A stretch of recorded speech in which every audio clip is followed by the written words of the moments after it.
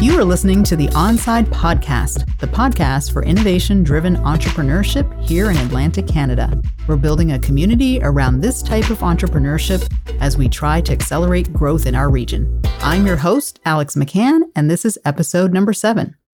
Our guest today is Doug Jones, founder and CEO of Ignite Labs.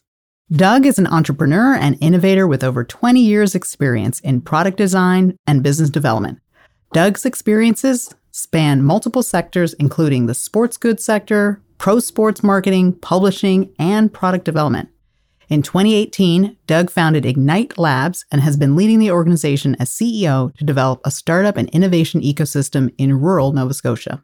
After attending St. Mary's University in the Commerce program, Doug quickly followed his passion for sports, getting involved in sports marketing and product development with companies such as Wilson, Louisville Slugger, Rawlings, the Toronto Blue Jays, Phil Simms, Quarterback Camps, Pro Performance Sports, and others. So many. Doug has also expanded his business ventures to include 2 ocean tech startups recently, and he's working diligently to shrink the province to help companies grow in rural parts of Nova Scotia. Doug, we're so excited and thrilled that you could be with us today. Welcome to our show. Thanks very much. Excited to be here. Awesome. Really happy that you're here with us. I did give a bit of an overview about yourself, and I tried to touch on a few things that you've been up to over the last little while, but I was wondering if you could share with our listeners a little bit more about yourself and give us a little bit of detail about how you came into this role that you're doing at Ignite. Sure. Yeah, it's kind of an unexpected journey, I guess, for me. I never really set out to start an organization like Ignite. I think it just sort of eventually happened. But like you said, my main focus in growing my business was to work in the sports industry. Sports was always a passion of mine growing up. I just happened to not be blessed with a 6'4", 240-pound body. So brains and desire only take you a certain distance in sports. So I ended up kind of getting into that world and achieved some success, especially in the licensing part of sports. So developing new products and bringing them to market. And I guess that led me to Ignite in that I was doing all of this from a rural place, but working with some major global companies like Wilson and Slugger, and bringing product innovation or ideas or inventions to market with those companies. So that caught the attention of some friends of mine at ACOA, and they kind of scratched their heads and wondered how I was doing this from a small community like Yarmouth. And I guess started asking me questions about how I did this and how I did it without some of the assistance programs that were in place. And then eventually led to them asking me if I could teach others to do this. And I did have a career in education with the Nova Scotia Community College. So I was used to teaching people, and I was willing to share how I did it. And you know, that led to a discussion on whether I thought at first, they approached me about starting a tech incubator in a small community like Yarmouth, but I quickly said I didn't feel that a strictly tech-oriented innovation hub would work, but I was open to all industries.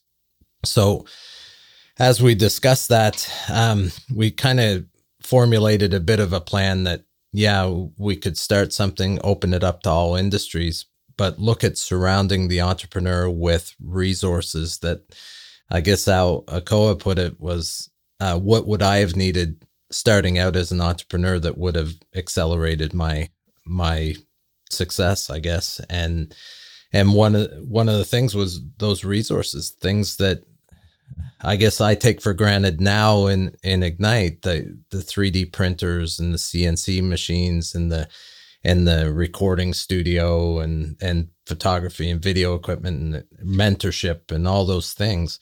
Those are all things that I felt would have helped me. And I wanted to provide those for new entrepreneurs getting into business. And that kind of led me to building this kind of network of organizations that had assets that we could use. And these resources were all across the province. So we started to build this network of organizations to help support these individual entrepreneurs. And that really led to where we are now. But that's a kind of quick rundown of it. But like I said, I didn't start out thinking I'm going to run an accelerator incubator in rural Nova Scotia. I thought I'd be playing for the Detroit Red Wings or something, but it just didn't happen that way. I'm happy where I am though. But I think I remember you telling me about your forays on the ice. Yeah. And trying to make it out that way. But I'm glad you. Well, in a way, I'm kind of glad that you kept with your sports enthusiasm, but found another outlet for it. So with Ignite, you've started this accelerator that is now in 2 locations. You have an accelerator location that is in Yarmouth, and then there's another one that I think just opened up in Pictou last year. And we've talked a little bit about this, and I know this is something that's near and dear to your heart because you found yourself in that sort of position, being a hard-scrapping entrepreneur trying to make it in the world, in your case, in sports marketing and sports product development, and really having to kind of struggle and find your own way, and looking for those kinds of supports that could help others move a little bit more quickly or to get some of those resources and support. And we've talked a little bit about this around this idea around innovation-driven entrepreneurship. And this is something we always ask our guest, which is, you're running an accelerator, you're working with companies that are in rural parts of Nova Scotia, but that have no less entrepreneurial caliber, no less entrepreneurial spirit and interest. How do you define what innovation-driven entrepreneurship is?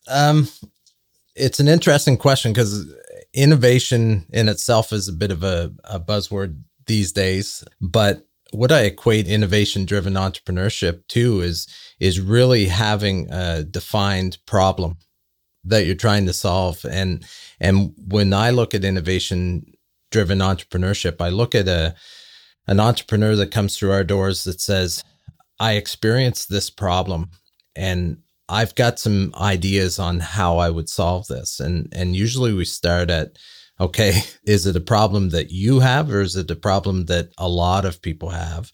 And then we work backwards. But I always talk about innovation doesn't exist in one space. Like what I found when I first started it, when we started talking about innovation, everybody automatically thought we were talking about IT related technologies or things of that nature. But innovation is as simple as one great example is a local company, IMO Foods here. It's I think they're close to 80 years old. They're an old cannery operation, and they've been innovating in a big way in the last number of years, especially with automation and things like this. But they told me a story of them having an issue on their canning line where they needed to flip the cans on their back in a certain fashion to make their production line work. And it wasn't working. They were coming up upside down, all this sort of stuff. So they hired an engineering firm, which is typical. We hire an engineering firm, we pay them $150,000 and we expect the cans to lay on their back.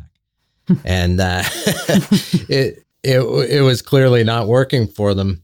So this guy in their maintenance crew comes out from behind the scenes with a little welding torch and a little piece of metal, and he holds the piece of metal against this, he welds it in place and then turns the production line on, and every can going through that production line flips on its back. And to me, that was truly innovation. It's not innovation in what the public perceives as innovation, but what it did was it led to improvement.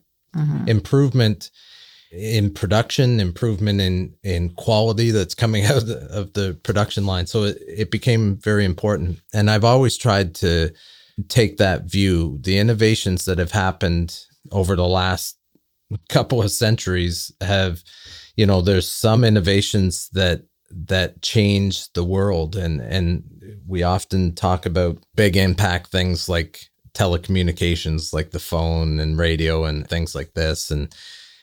When I talk about innovation, I talk about eyeglasses, because if you look at the impact that eyeglasses have had on populations around the world, it's a thing that has allowed people to educate, to learn, to read, to survive in society. It's impacted so many people.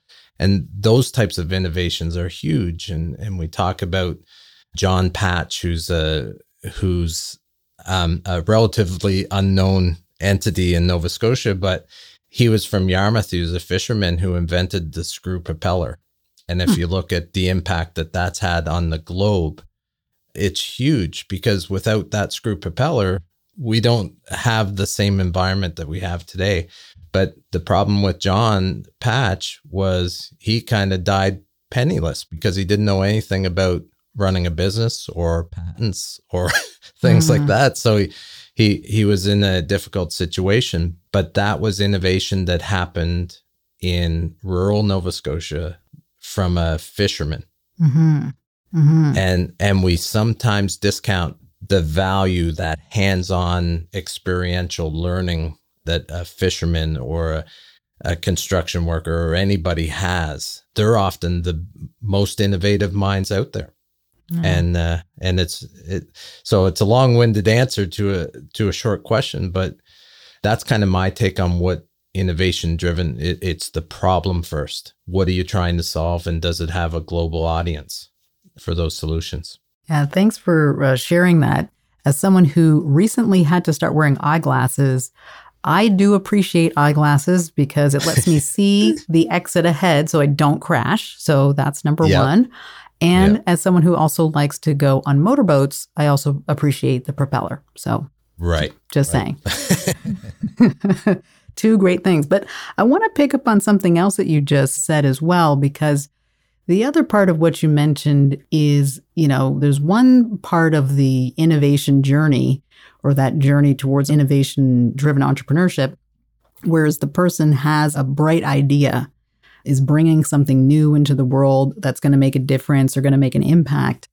But you talked about the inventor making the propeller basically becoming penniless and not really being financially successful in what they were doing because they didn't have the background or the skills to move that forward into an actual business. And I find that really interesting as well, because in order to make things move forward, we live in a bit of an ecosystem. Nobody is completely on their own. A great idea with no resources behind it or people to support it is just a great idea, but doesn't go anywhere.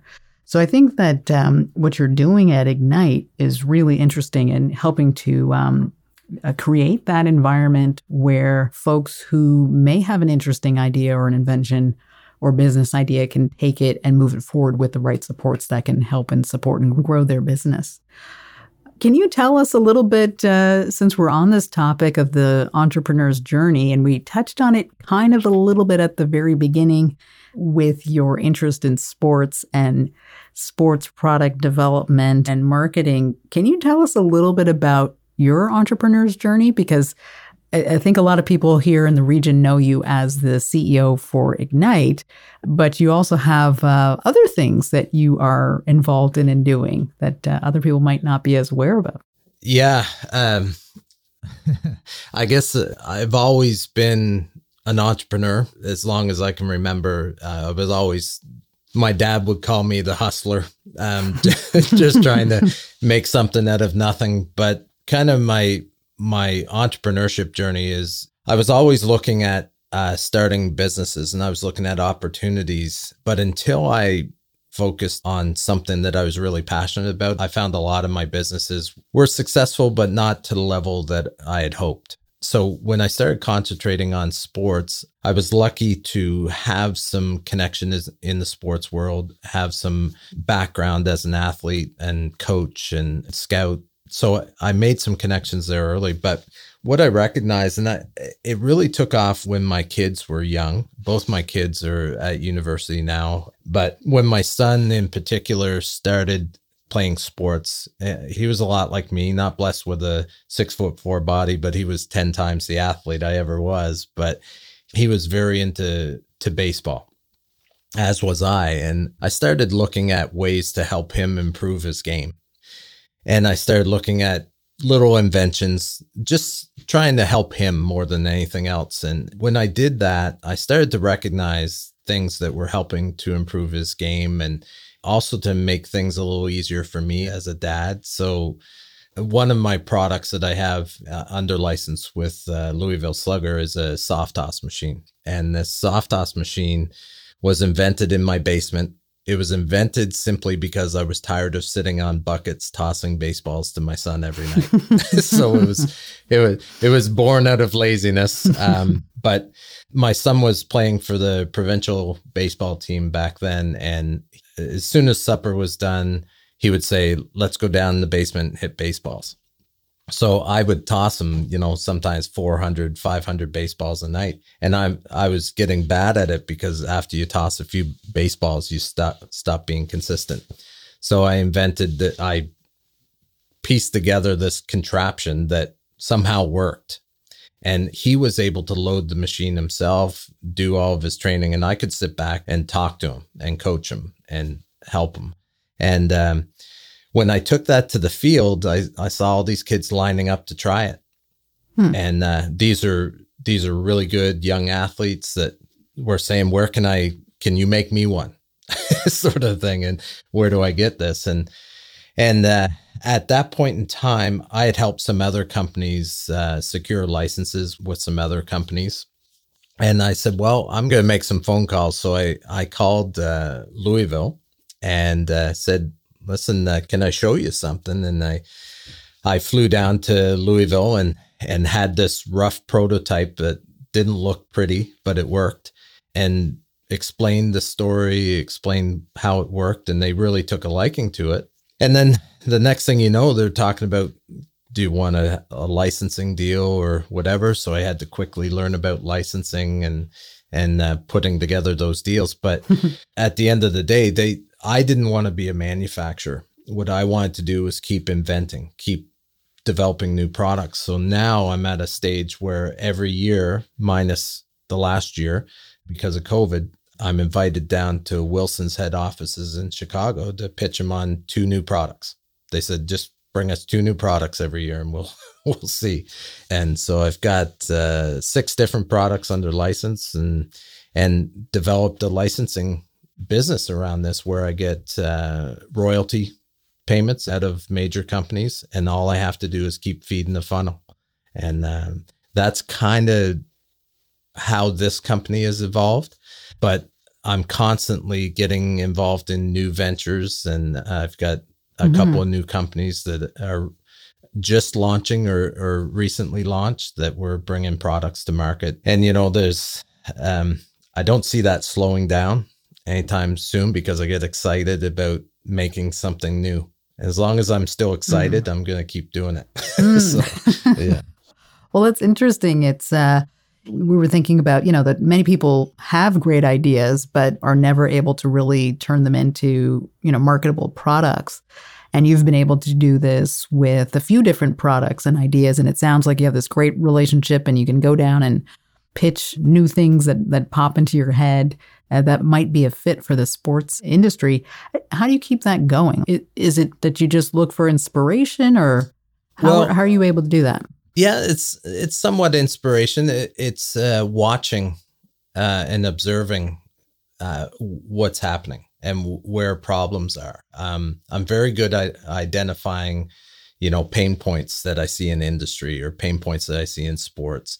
And I had the advantage of quite a few years ago, I started, I was involved in baseball and I started these camps called they're now called the Honda Super Camps with the Toronto Blue Jays. So I worked with a bunch of former Toronto Blue Jays that were part of the World Series teams. And we traveled across Canada running camps for kids.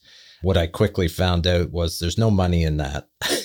It's fun to travel with these guys, but it's not a moneymaker. But at the same time, I got to watch how these pros advise kids on how to get better. And I also got to pick their brains after the camps on what they do. And there's one interesting story. There's a a former ball player. His name is Bill Spaceman Lee. And Spaceman is a very good name for Bill, but a really good friend of mine. And we'd travel all over the place together. We'd travel down. He's been to Cuba with me playing baseball and the whole thing. But when we're traveling, he would stop on the side of the road and he'd pick up these big rocks just on the side of the road. And he'd start doing exercises with these rocks in his hands. And it was always interesting to me. He's an eccentric guy. You don't get a name Spaceman without being eccentric, but he would do this all the time. So we'd talk about it. He's the oldest professional baseball player in history. He pitched a professional game in California with a single A professional team 3 years ago at the age of 69. Whoa. So he's the real deal. He's still pitching today. And there's been movies made about this guy and it's really interesting. But I asked him about these rocks and he said, well, this is my form of exercise because I can stretch my ligaments. I can hold something in my hand that has a bit of weight to it and I can do these little drills. And that's why I can still pitch at 69 years old. So what did I do? I went home and I had a 3D printer and I started designing a rubber version of those rocks. and I came up with this design and it's in market now. It's called the X-Ball with Louisville. And it does the same thing. It's a weighted rubber ball that allows you to stretch and do these exercises. And I worked with sports physiotherapists. I worked with rehab consultants, all that. And I was able to go into Louisville and explain to them what the story is behind this. And they all knew who Bill Spaceman Lee was. So right away I had a deal. It didn't matter about the product, but I learned a lot from asking questions and not trying to have answers for everything. I think I can offer suggestions, but at the same time, I think it's more important to listen more than you talk. Some people accuse me of talking a lot, and I do, but I'm not the important one in the room. It's whoever you're talking to usually has some insight. Yeah. And that's the big thing is I try and learn something from people every day. Usually it's my staff teaching me, quite honestly. That's true. So, I've been told I'm a bit chatty myself, so that's okay though. Yeah. So, you were mentioning your products and kind of your process and being curious and asking questions to help you think about how to develop a new product or figure out where there's a pain point. And you've been quite successful with your soft toss machine and I guess your X-Ball as well. But there are a lot of entrepreneurs who are out there who are kind of struggling with marketing their products. I know this is definitely, something you've done a lot of work on and is something you focused on in your background. What's any advice that you might have for some of those entrepreneurs? Because I think marketing is something that sometimes gets a little bit overlooked, especially when people are so focused on getting that product and the fit right. Yeah. Well, yeah, we see it a lot. What I recognize now is we get a lot of entrepreneurs that come through the door that have an idea, but they haven't done the work. They haven't put together something. And I usually tell them, how I put together my first products. And my first product that went to market was the prototype that I had was the ugliest piece of equipment. I spent probably $13 to make this thing. And, but the thing is I made something, and that's step number one is don't talk about it. Don't ask somebody else to do it for you. You've got to put in some sweat. And I'd say that to every entrepreneur when they come in with an idea. I said, okay, I'm going to put some tools in front of you, but you have to build it. And I think that's important. Now, people think that you need to have a finished product. And in my world, in the licensing world, I think you have to have a demonstratable product, but it doesn't have to be over-engineered. Because at the end of the day, the companies are going to take it and they're going to make it their own. It's going to look different, and you can't be married to that product. So you have to be willing to have input, and you have to have thick skin, and you're going to have to fail. I have a basement full of product designs that I made that are sitting in my basement that have never gone to market. And I keep them because I'm hoping someday these companies wake up and say, Doug had this idea, but the fact is you're going to fail. The other thing about marketing is I talked about the pain point. And what really I mean by that is you need to start with your customer. Most inventors that I know started with themselves. And the problem with doing that is you're always inventing for yourself and you think everybody else is like you. And that's purely not the case. So one of the things, I recognize that batters were getting thumb and finger injuries when they're hitting. They're playing in cold weather. It's vibrating their hands, all kinds of stuff. And a lot of batters I would work with squeeze the bat too tight, and you want to have loose hands when you're swinging the bat. So I invented a little rubber piece that goes over your thumb and finger that prevents that sting and loosens your grip. Simple little rubber piece. How that product was invented was I had a little router at home. I took a block of wood. I carved out what I thought it would look like.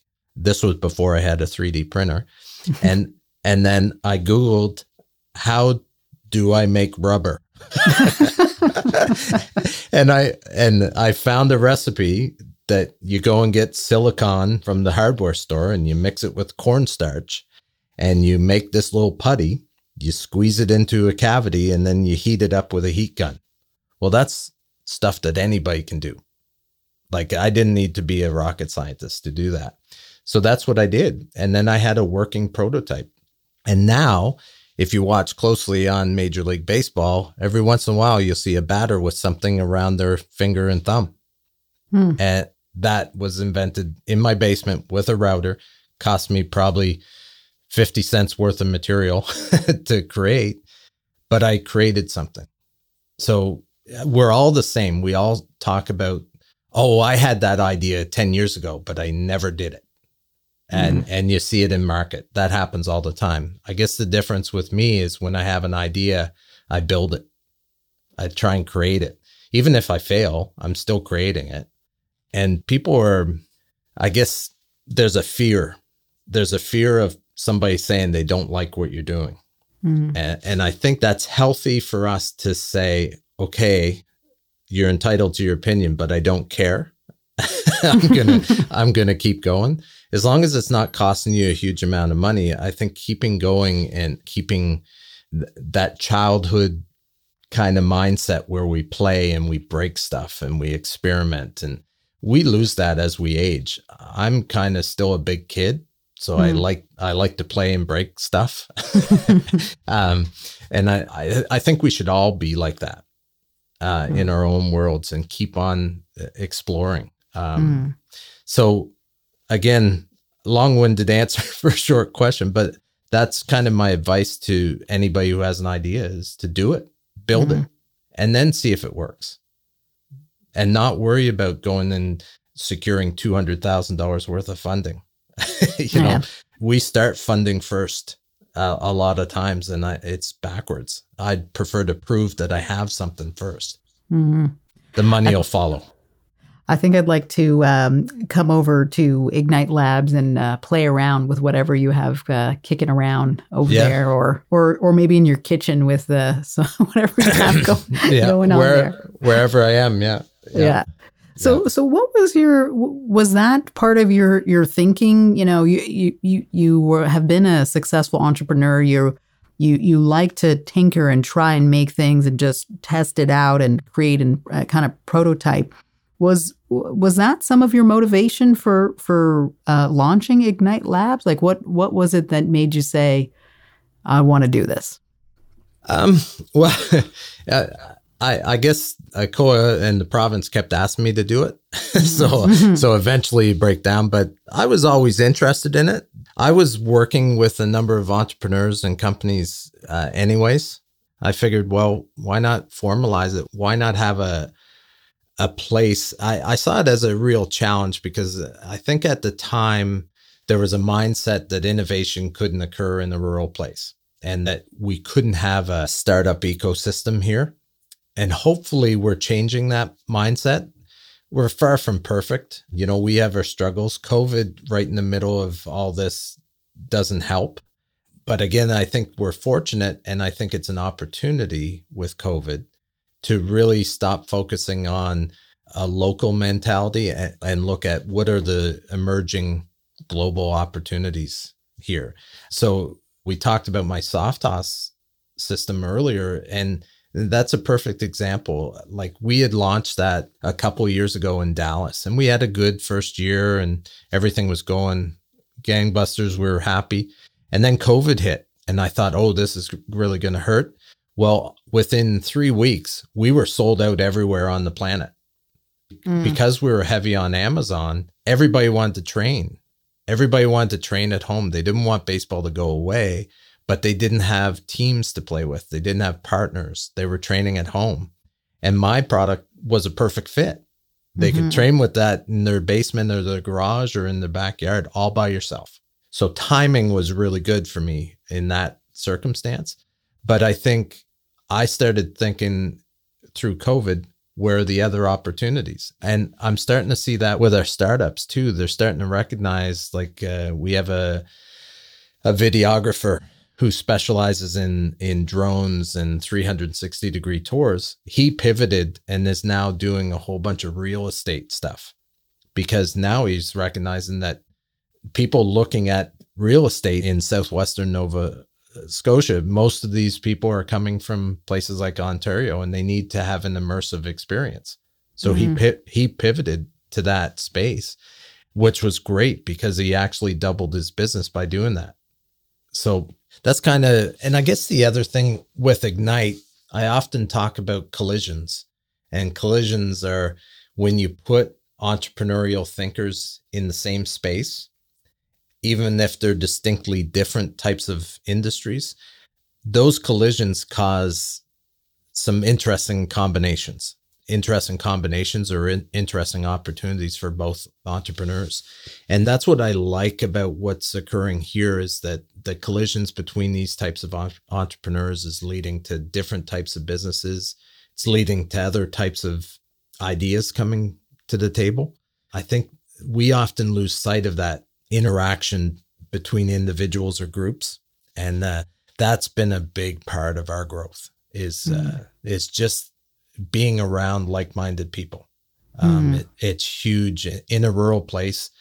I would be the first one to tell you, because of the business I was in, I was fairly isolated. I couldn't go across the street and talk to somebody else who was working with the Toronto Blue Jays. I couldn't talk to somebody else who worked with race horses, and different types of pro sports. I didn't know anybody who worked with NFL teams or former players. So I was isolated, even though I was doing these great things and traveling around North America doing them. When I came home, it was hard for me to talk about that with other people. So most people, I would guess that most people in the province really don't have any idea of what I've done or my background, but that's mostly because I just don't talk about it, except here. Yeah, you're breaking the story. Yeah, I was going to say, well, now everybody's going to know. Yeah, that's it. Worst kept secret. Yeah. But it's interesting. You're talking about the importance of community. And I think that that's something where we've always, at Onsite, we're really interested in innovation community or innovation ecosystem, and thinking about places that are in rural or, areas that are harder to get to. How do you create that collision, as you mentioned, that opportunity for collaboration and colliding ideas, when you're living in a much more distributed geography. And the interesting thing with COVID is that we're seeing that it has an impact, but it's manageable. There's technology out there that allows you to get around that, for sure. And so as long as you've got internet, which sometimes even for me, my internet's a little spotty, but there's kind of ways around that. And so I think there is this really interesting opportunity for people who are in rural areas to overcome some of those barriers. Not to say that it's suddenly disappeared, because, access to places like Ignite are so important in developing that community and space for collision. Yeah. Are there things that you think, at Onsite, we're really focused on inclusive innovation. And we want to see more and more people be able to access and participate in this ecosystem to bring around growth and development and all of those kinds of things. Is there something that you feel that could be done in our ecosystem that could, make this a little bit more of a reality? Is there anything that you've been thinking about? Well, I think you're absolutely right. The growth in innovation-driven entrepreneurship, I think, is closely tied to inclusivity. I think that's a super important piece in Nova Scotia because people often look at Nova Scotia and don't realize how diverse our population is from a visible minority standpoint and immigration standpoint and all that. I think those are important things. What I'm recognizing is, and this is front and center with us, I think my team would attest that we're always talking about, okay, how do we reach people that aren't coming in our door? Like there's populations out there that could benefit from being involved with Ignite, and we could benefit from being involved with them. So we're constantly looking at that. I think it's a big challenge because I think in a lot of communities, you need to meet them where they are. We really enjoy our work with First Nations communities and things like that. But we recognized early that, we shouldn't be prescribing what it is that they need to be doing. What we should be doing is being supportive and maybe meeting them where their challenges are. So we're learning as we go. But I think there's a number of communities that are underrepresented. There's a number of individual groups that are underrepresented. And I think we still have a lot of work to do.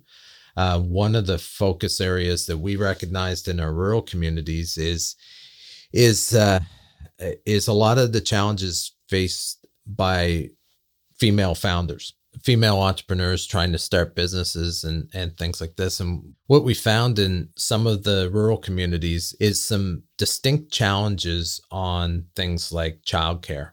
Many of our entrepreneurs they were single mothers, which made for challenging circumstances if it was in-person events that we were hosting and things like that.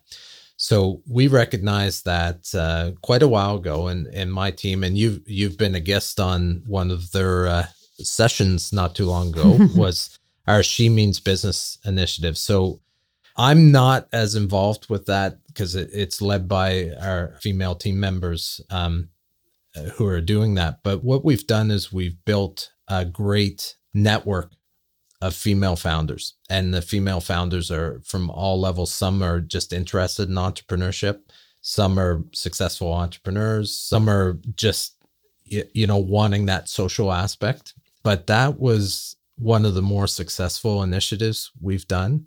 And it's mostly because we recognized that there was a gap in support systems for those entrepreneurs. And we were trying to make them fit the mold that we've established in government and business centers and things like this.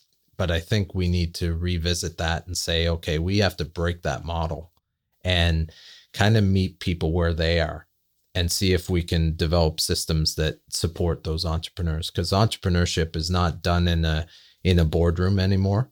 I think it's done virtually in many cases. I was at a thing last night with my wife, and we met this girl from Quebec who was at this event, and it turns out that she's running a pickle company. And she's doing it from Clare, Nova Scotia, but based out of Laval, Quebec. And I thought it was really interesting that I've never heard of a pickle company in Nova Scotia, but but I got to try that. But of course, I quizzed her up on all aspects of pickles. But I thought it was cool that we have these people in our communities working remotely now. And I think that's a real opportunity for us. If the work that groups like Develop Nova Scotia are working on a rural internet rollout and things like this, I think those are empowering. Those are infrastructure pieces that empower us to attract new people to our province and give them the ability to run potentially large companies from their home or from co-working spaces or places like Ignite. I think it's a really interesting time. And we're in the middle of this. We're bringing, we've got a project we haven't officially announced, but we're bringing 5 technology software engineer level immigrants to Canada to set up in Yarmouth and to do e-commerce rollouts with this company through Ignite. And I think that's super important. We need more immigration. We need more tech talent. We need more talent in general. And I think that diversity makes for really interesting opportunities. And that's just one project. But I think that situation right now, we see it growing and growing in these rural communities. I think people have a real desire to live in a place like, New Glasgow or Yarmouth or Digby or places like this, if they can run their business.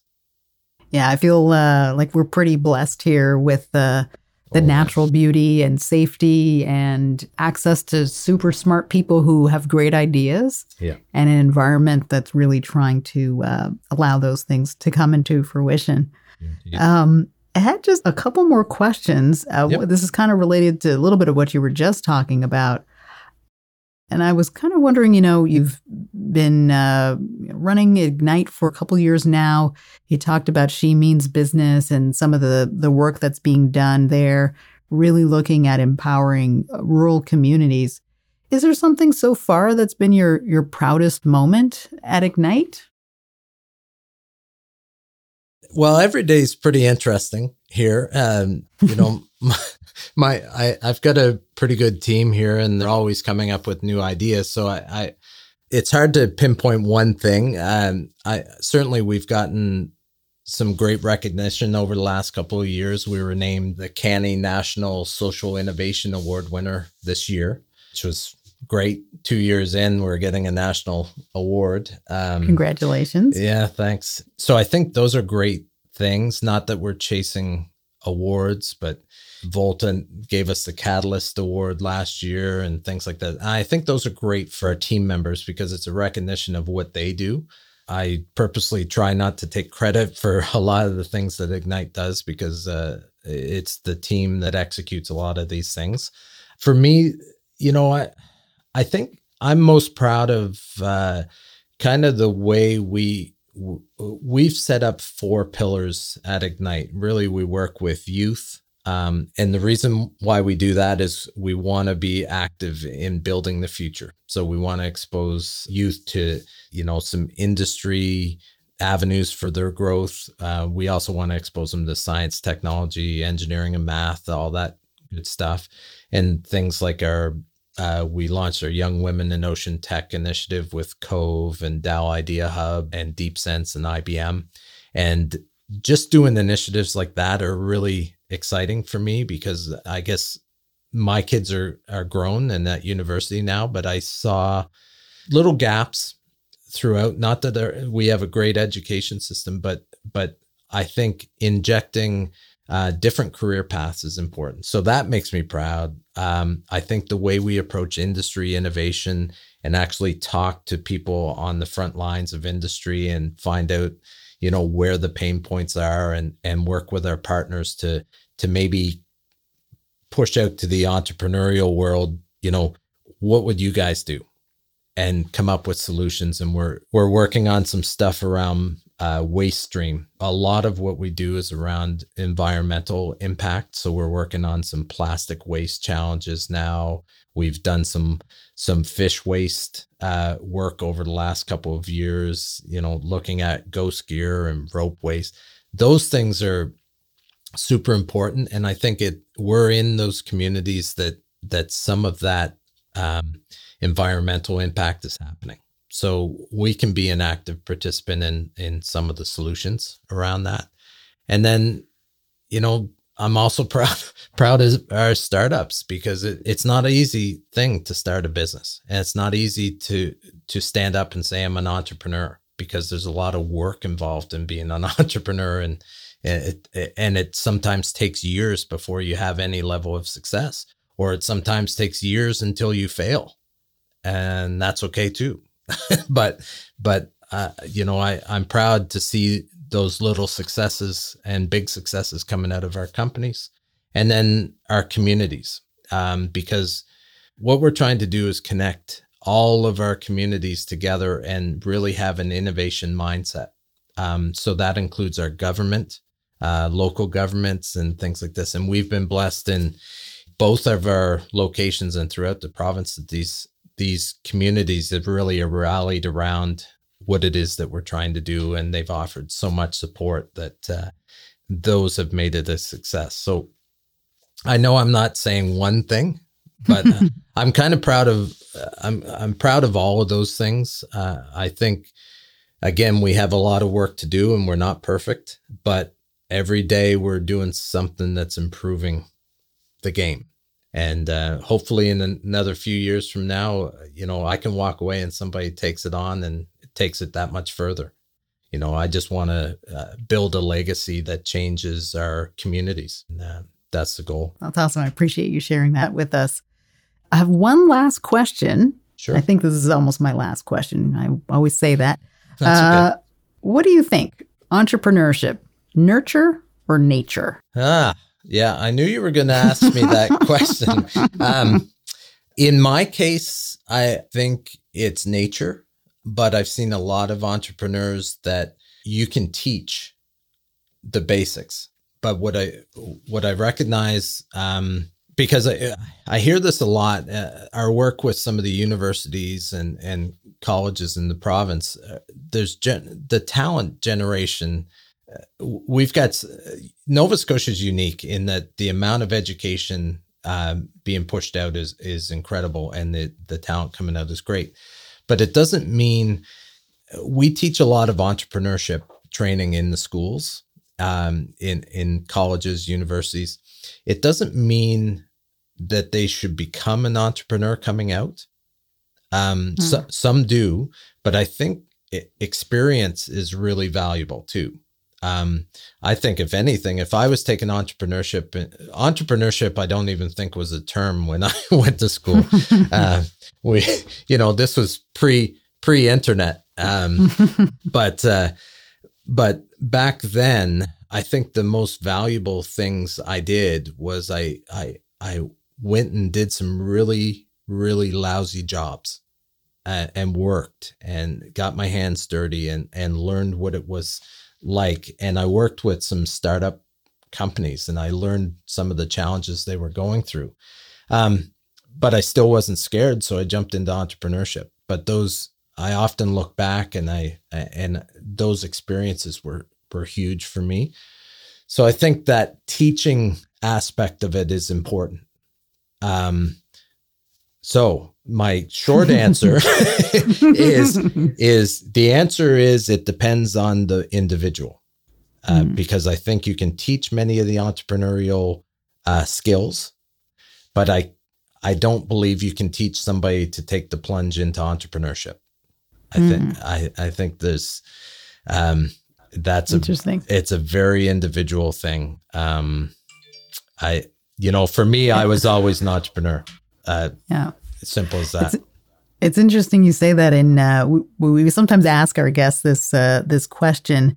And it's interesting because I would say many of the people we've talked to over our podcast, several episodes now, I don't think that many of them would have started off to characterize themselves as entrepreneurs. Right. Many of them had something they were interested in, or a problem they were trying to solve or something. And they had a curious nature. Yeah. That kind of drove them at some level, maybe not every level, but it's interesting that many people who, and maybe it's the word, when I was younger, when I was younger, the idea of, being an entrepreneur was, kind of a scary thing. It wasn't a word that was like bantered about like it is now. There weren't books you could run to the store and just pick up and say, "Oh, I'm going to read a book about entrepreneurship. I think I'm going to give that a try." What are you preneuring today? Yeah. Yeah. So it's kind of it's interesting. It's interesting. But I thought I would see your perspective on that. So that's great. Yeah. It's hard for people to describe themselves ourselves as entrepreneurs. I don't know if I would have described myself as an entrepreneur at 25 because I wasn't successful yet. So back then, I just wanted to say, I'm not doing anything. I just look away and come back to see me if I'm successful. But that's sometimes there's often a stigma attached to being an entrepreneur too. You know, so everybody's different. There's no roadmap to being an entrepreneur, I guess is the short story. You know, my family would call me crazy most of the time because, you know, I'm always, you know, pushing. They wonder when I'm going to stop pushing, like when I'm going to stop trying to develop new things or new ideas. And because they believe, you know, when I was growing up, it was always told to me, well, you gotta go to school and you gotta learn something, and then you got to go work for a company for 35 years. And to me, that was never a path to me. I think some of my former employers who may listen to this are going to say, yeah, Doug was not a good employee. It was like herding monkeys for a while with me because I would call my boss and say, listen, I got to go to Chicago for 3 days. Is that okay? And as a business owner, I guess they would look and say, well, what do I do? Yeah, go ahead. But you know, guys like me are very challenging for a lot of people. I think I'm a good guy, but I'm not good working for somebody else. Well, we appreciate you, and we appreciate everything that you're bringing to Ignite and Thanks. to Nova Scotia, and trying to make a difference here in our region. Thanks. If people want to learn more about Ignite or about you or the work that you're doing, what's the best way that they can do that? Come see me in Yarmouth or Pictou County. You're more than welcome. I'll buy you a coffee. But our website's igniteatlantic.com. But I always like hearing from people and, you know, helping people. So it's just a matter of reaching out to the team here and having some conversation. But it's pretty easy. Website's the best approach, or find me on LinkedIn, or, you know, I'm not hard to find. If you Google Doug Jones, you'll find a politician, an actor, and me. Okay. so I'm not a politician or an actor. So yeah, we'll keep that in mind. Yeah. Okay, that's great.